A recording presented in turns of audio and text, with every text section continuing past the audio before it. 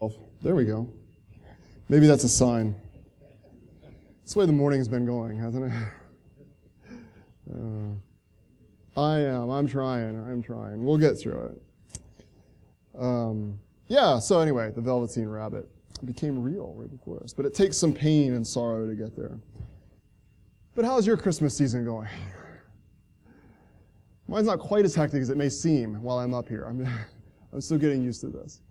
But what kind of Christmas traditions do you have?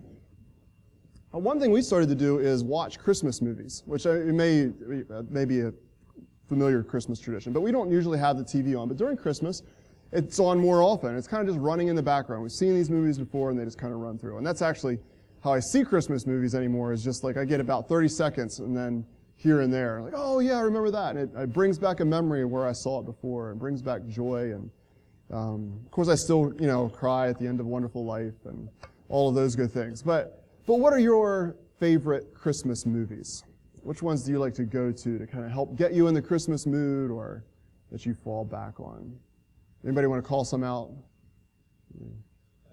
Elf, okay, yeah, more modern, and the excitement that comes there. I remember the first time I saw it, and I was in camping ministry then, but when Elf is like, you hear Santa's coming, and just his response. It's not like, oh, Santa's coming. You're like, Santa! I know him! And it gave me a whole new appreciation for, like, Jesus is coming. Oh, okay. No, I know him! Sorry, I was just Bible nerding out there with that. But okay, what are other Christmas movies? Does anybody like the classic Peanuts? Charles Schultz, Linus's explanation, can't figure out what Christmas is, and Linus just kind of lays it out there. It's beautiful. Any more theatrical people like White Christmas, like singing and dancing? I had a few in the first service, but not a theatrical crowd. It's a little bit different. What's that? The Grinch. I completely forgot about that. Jim, do you have a special memory with the Grinch there? Yes! I was going to, some ones that they're just because they happen at Christmas. Home Alone. Has anybody gone and seen Home Alone in the theater in Lewisburg, the campus theater? They show it for free usually every year. If you go, and I'm not sure if it's still coming yet, we'll have to check that out. But if you go and watch it, you get to watch it with not hundreds, but lots of little kids, and who just enjoy it at a whole other level, because they're like, this is awesome. Of course, they're trying to recreate it back at home then. And that's my Christmas season. We have booby traps all over our house. They don't understand. I'm not the bad guy here. All right, Rudolph. Rudolph the Red-Nosed Reindeer, one that probably brought in gift giving and everything much more in a big way. The Christmas Carol. Yeah, Christmas Carol. Thank you. I haven't seen that in a long. I'm going to watch that again. A Christmas Carol, the ghost of Christmas past and present and future. There's a lot of memes about it out there. I've seen those. But how about the Christmas Story? It's the classic tale of growing up and wanting a BB gun. I'm sure everybody has that dream, right? But it shows I love it. It shows a family in a whole new light. All right, other movies that happen at Christmas. I don't know. Is any Die Hard? Anybody watch Die Hard just because? Okay, one or two. It's a different one. Or any Hallmark movies, the many, many, many Hallmark movies that come out. What's that? Scrooge. But Scrooge, the Christmas Carol. Sorry, you need Mike back there. Scrooge, and just the change of life that happens, and kind of realizing, God bless us one and all. All right. But like I said, I get to see little snippets. But I was viewing Christmas movies in a different light as I thought about our word acceptance this year. Basically, accepting gifts. How do we receive gifts? There's different people receive them in different ways. And at first I was a little disheartened because I watched Peanuts and I saw Sally. Because I was like, oh, children know how to receive gifts. They're all just joyful and happy. But you see Sally. Do everybody remember? Charlie's making her Christmas list, and she gives them a list. And if it's too hard to remember, just make it easier on yourself. Give me money.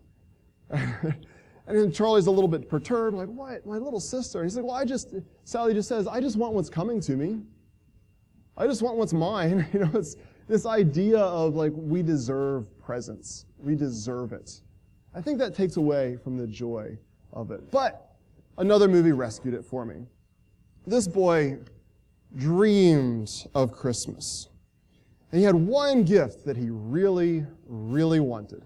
And he went to his teachers, he went to his parents, and he tried to sneak things in, a little conniving. He really wanted, he knew he couldn't get it except that somebody else gave it to him. He didn't think he deserved it a couple times. He figured, that's it, it's gone.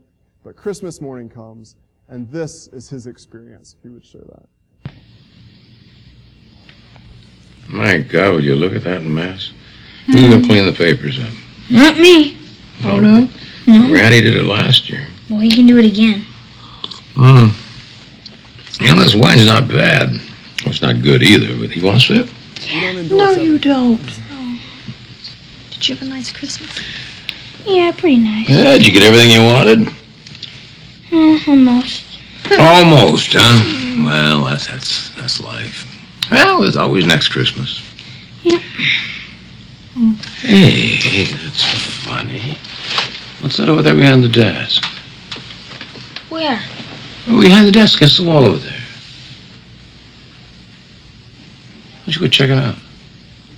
Come on.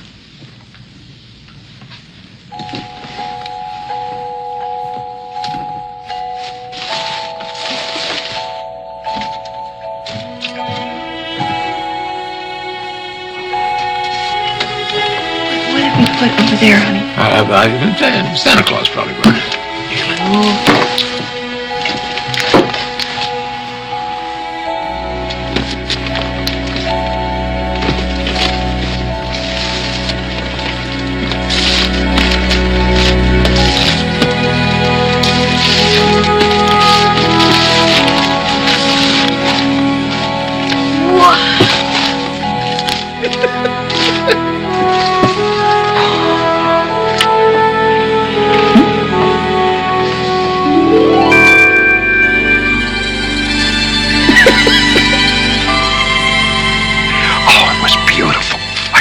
Wait to try it out.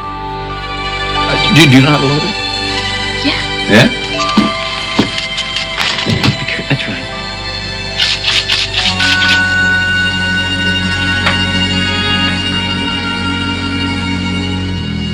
Careful. They run all over.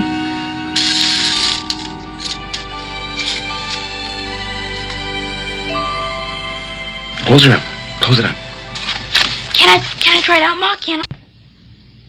So, there was a lot more to this story than Ralphie just getting his official Red Ryder Carbine Action 200-shot range model air rifle, which I don't know how many times he said that in that movie, but it was very specific. But can you sense his joy? Like, he's kind of disappointed. He kind of had reached that point. He's like, oh, okay, it didn't come. I kind of expected that. But then there's this moment of, wait. Oh, really? Wait, really? No! And he's speechless for a little bit. And then all he can do is like, I want to go try it out. I want to use it. The joy. But then you look at this, who really enjoyed that gift more? Ralphie or his dad? I mean, you can imagine his dad. He had seen Ralphie just wanting this. I mean, more than anything. But he didn't say anything about it. And even kind of alluded like, well, that's it. But he had snuck out, he had planned, he bought the gift, he wrapped it, he snuck it in so that he wouldn't find it. Let him be disappointed. And just what you could almost see it as he waited, like, well, did you get everything you wanted? Just waiting for that joy. And he was kind of reliving his life, obviously, as when he had received that BB gun when he was 8 years old. In this case, it's easy to see that to give is better to receive. But as I thought about it, we're talking about acceptance, maybe we've forgotten how to receive gifts, how to accept a gift. What does that mean? Well, I think Ralphie showed us the best way, was just to accept it. I mean, to open it. Take it, open it up, be excited about it, say thank you, whether in words or just excitement, and then use it. Use the gift. Go out and do that. And that's what I kind of look at this morning, is how do we accept gifts? But not just any gift. Our verse for this morning I'm going to kind of look at is John 1:12. And it says that, but for as many as received, or to fit into our acrostic, for as many as accepted him, to them he gave the right to become the children of God, to those who believed in his name. Him here is obviously Jesus. And so it's okay, whoever believes will be saved. But then again, what does that mean?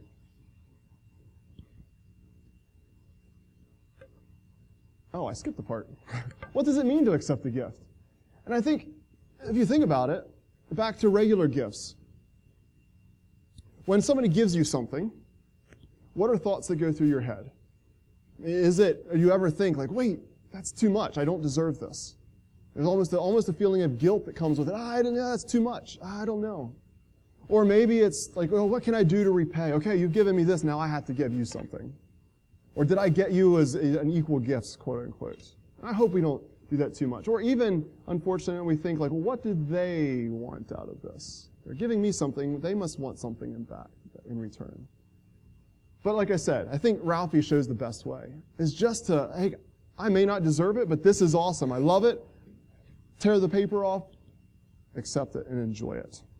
But how do we do this with something that's not physical? The idea of Jesus as the Son of God, as Danita said, like just to accept and believe that, okay, I do, it's in my mind, I do, but is there more? What can I do? So I want to dig into it a little bit, but I'm going to, in a different way.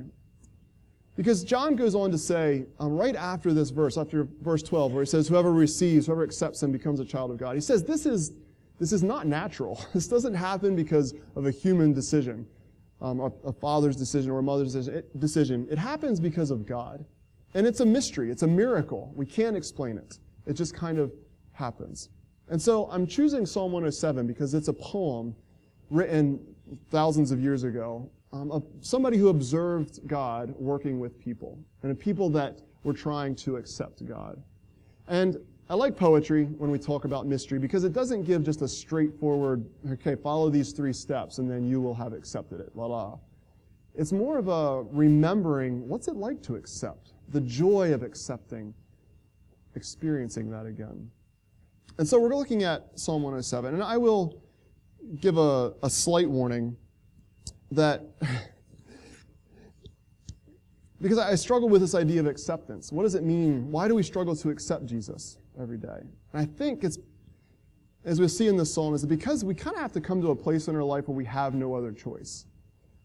Jesus said, it's easier for a camel to go through the eye of a needle than for a rich man to enter the kingdom of God. This idea that if we can rely on ourselves, we don't have to accept another gift. And so sometimes we have to come to a point in our life where we are desperate, where we are in distress. And that's kind of that's the story that's told in Psalm 107. So there's 4 different stories that we're going to explore, and you have them printed in your bulletin insert if you want to look at it. And if you like literary structure and stuff, it's exciting to look at. But if not, don't worry, I'm not going to talk about it much. But you'll see that there's lines that parallel each other, that match up. So you have to see about A and then A with the dash. God responds, anyway, sorry, I'll get to that. God responds very specifically to our distress. I also realize I like the Psalm 107 because there's 4 stories. And I realize as we talk with people, we're not all at the same place in our journey. And I think we need to accept Jesus in different ways depending on where we're at in our journey or what we're experiencing. And we can see that here.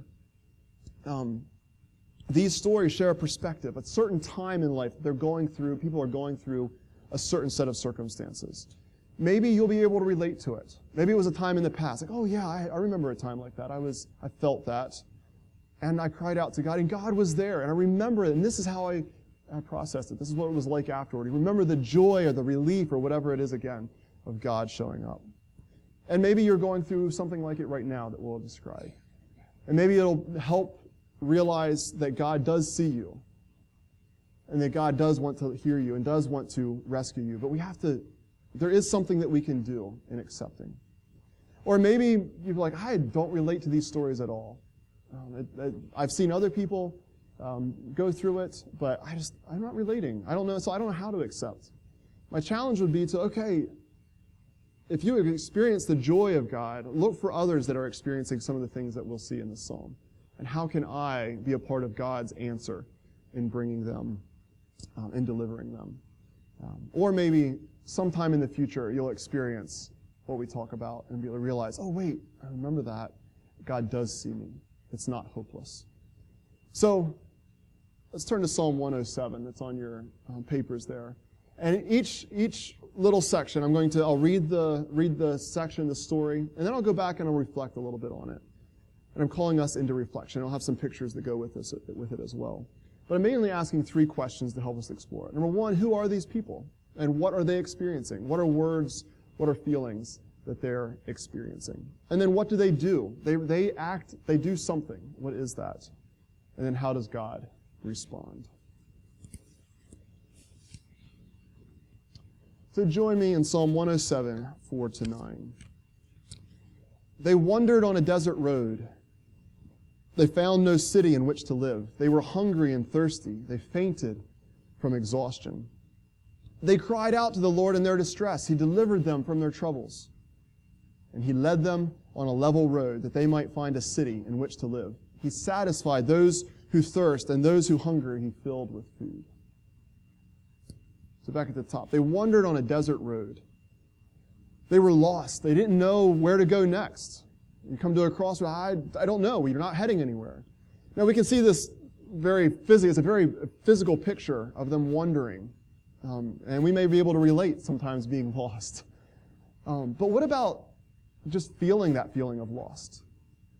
Have you ever been in a place in your life like, I have no big plan. I don't know where I'm going next.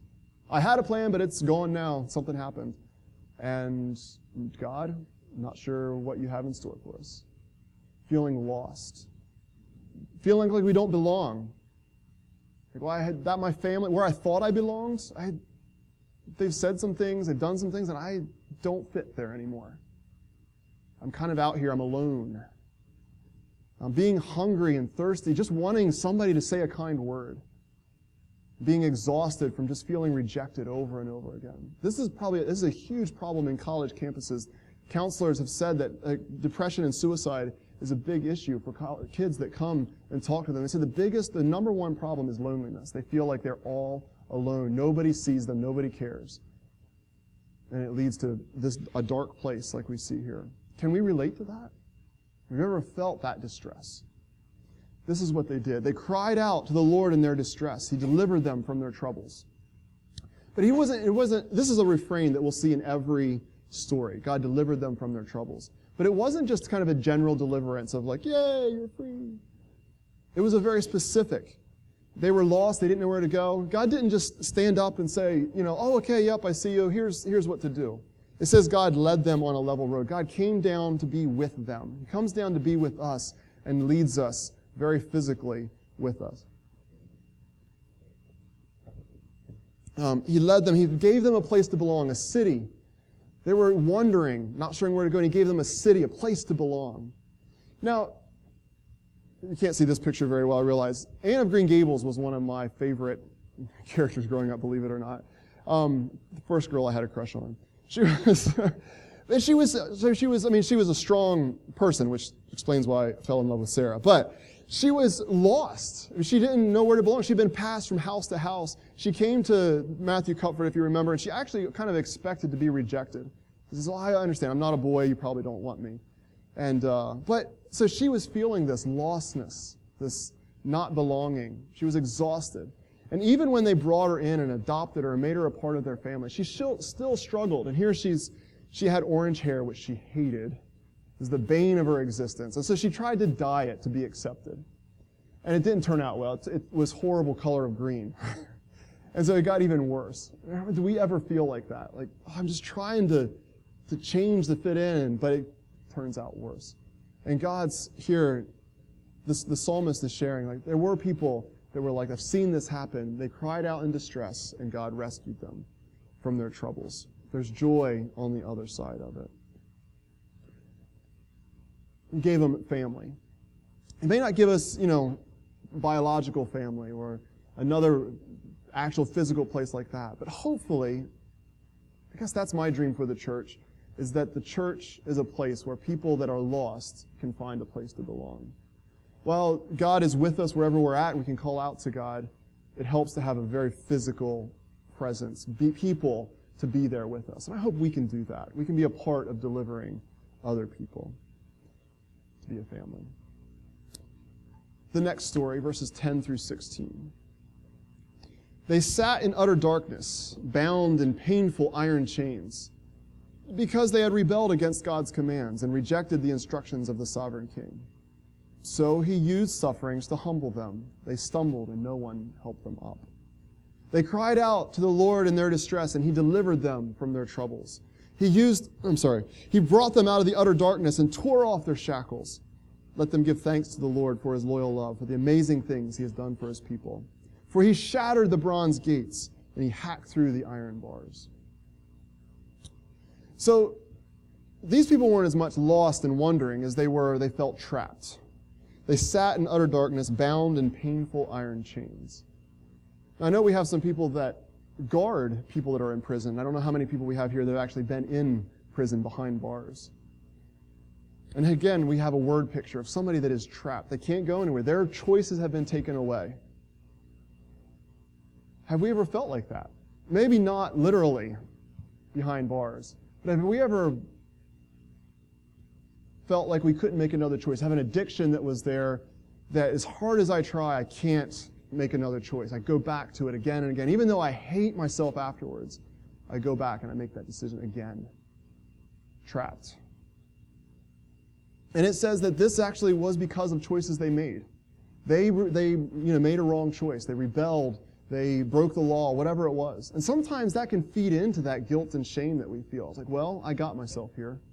I guess I need to get myself out. And it just makes it even worse. But it says, they cried out to the Lord in their distress, and he delivered them from their troubles. And I love this next part. Because you kind of get the idea, okay, God did. He said, okay, you can suffer for a little bit, because it's going to take that till you realize that you can't do this on your own. And when you turn to me, then I'll be there. But God, when they turn, he doesn't just say, okay, I'm glad you learned your lesson. You've ever put your child in timeout, like, okay, what did you learn? Kind of bring him out. He tore off their shackles. So imagine they're bound, and he didn't just come and unlock it. He tore them off. He was so excited, like, yes, let's get this off. I have been hurting with you. I've been hurting watching you in this pain and trap. Let's get rid of them. He tears them off. He shatters the bronze gates. So again, it's not just a opening, okay, we're just going to go about life. It's just like, no, we're done with this, and shatters them. He hacks through iron bars. I mean, this is an active, passionate God that says, I'm not going to let you stay there. You've cried out to me. I'm here. Let's go. I love this picture in the story in The Lord of the Rings. If you're a fan of that, I know it's an older movie now. But their whole people they're trapped. There's a pure evil outside of their gates. They think Aragorn has died. He's kind of one of the heroes of the story. And they're like, what are we going to do? We're going to die fighting. So here we are. They're kind of resigned to that. They're trapped inside. And Aragorn comes in. It's very theatrical, but he just pushes open these big, heavy doors and lets light in. And it's just this moment. It changes the story. And that's what I see God doing. He says, oh, I hurt for you, but I can't come to you unless you cry out to me, unless you accept me. So sometimes I think we have to say, yeah, God, I'm trapped. I'm done. I'm hopeless. I need you. God, I need you. I can't do it without you. And then God's there. The next story, in verses 17 through 22. They acted like fools in their rebellious ways and suffered because of their sins. They lost their appetite for all food, and they drew near the gates of death. In the familiar refrain, they cried out to the Lord in their distress, and he delivered them from their troubles. He sent them an assuring word and healed them. He rescued them from the pits where they were trapped.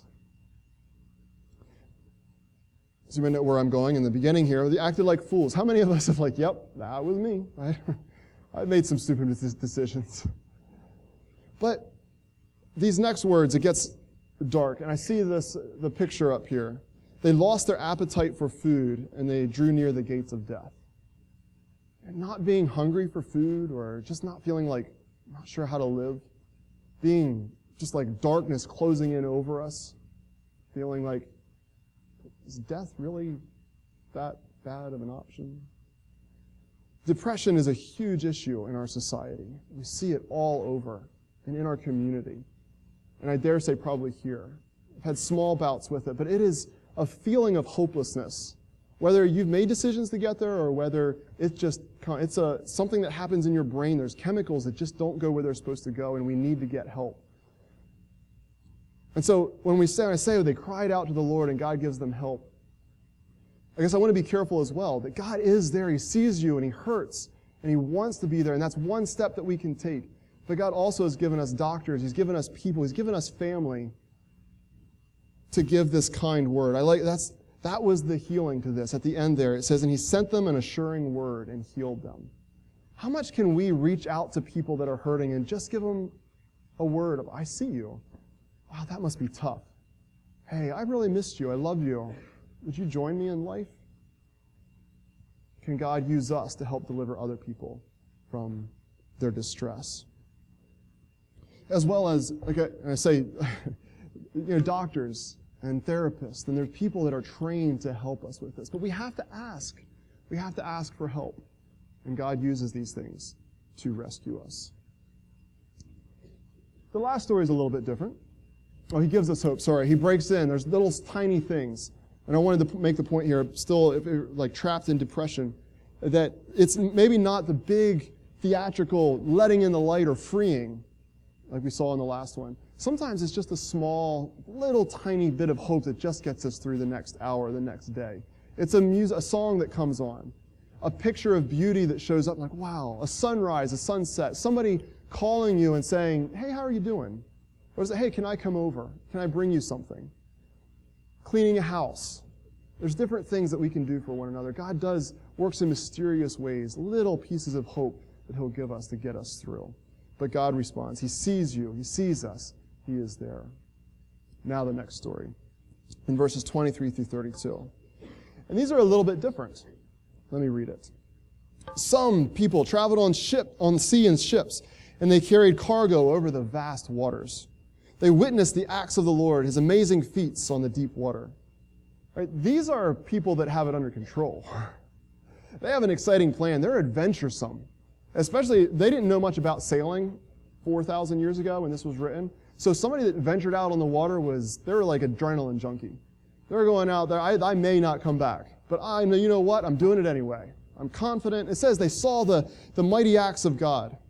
Wait, did I finish reading it? I stopped, didn't I? Sorry, let me finish, and then I'll come back and describe the people. I got so excited. I love these people. Okay, so they witnessed the acts. Where was I at? Yeah, they witnessed the acts of the Lord, His amazing feats on the deep water. He gave the order for a windstorm, and it stirred up the waves of the sea, and they reached up to the sky, and then dropped into the depths. The sailors' strength left them, and they became, because the danger was so great, they swayed and staggered like a drunk person, and all their skill proved ineffective.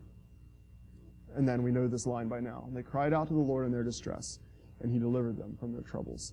He calmed the storm, and the waves grew silent. The sailors rejoiced because the waves grew quiet, and He led them to the harbor that they desired.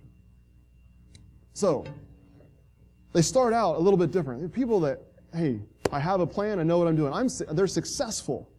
They're succeeding at life, things are going well, because I have this under control. Until they don't. We see that the waves come. And here in the psalm it says, it attributes it to God, because God controls the weather and things like that. And I think we can't always explain why things happen. I want to be careful and say, well, God's just trying, something bad comes, well, God's just trying to humble you. I don't know that we can make that. This is in hindsight, and I think it's just that God can redeem anything. And so maybe we look back and we say, really, yeah, wow, I was a little bit arrogant there. I thought I could do this all myself. But I realize I can't. And storms come in life. Sometimes they are physical storms, the hurricanes that level cities, the forest fires that take out homes, the tornadoes. But it's also a loved one dying unexpectedly, sickness that comes and just takes our savings, a job that suddenly falls out from underneath of us. And we feel like the sailors, we drop to the depths. We soar, we just never know what's coming. We drop low, we go high. God, where are you? Are you here? And the only thing we're left to do is to cry out in distress. God, please.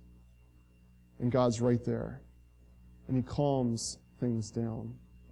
So they encounter a storm. He calms things down. And maybe and I think the hard part today as we don't always see God calming the exterior storm. The sick person doesn't always get better. The home isn't immediately rebuilt. Our memories and pictures and things aren't recovered. The broken relationships aren't always restored. But when we cry out, I think God gives us a bigger peace, a peace that's inside. That even though the storm outside still rages, that we can wait, I can handle this though. Like, God's here with me. I have God. There are some people around me that do care about me. We'll get through this. There's hope.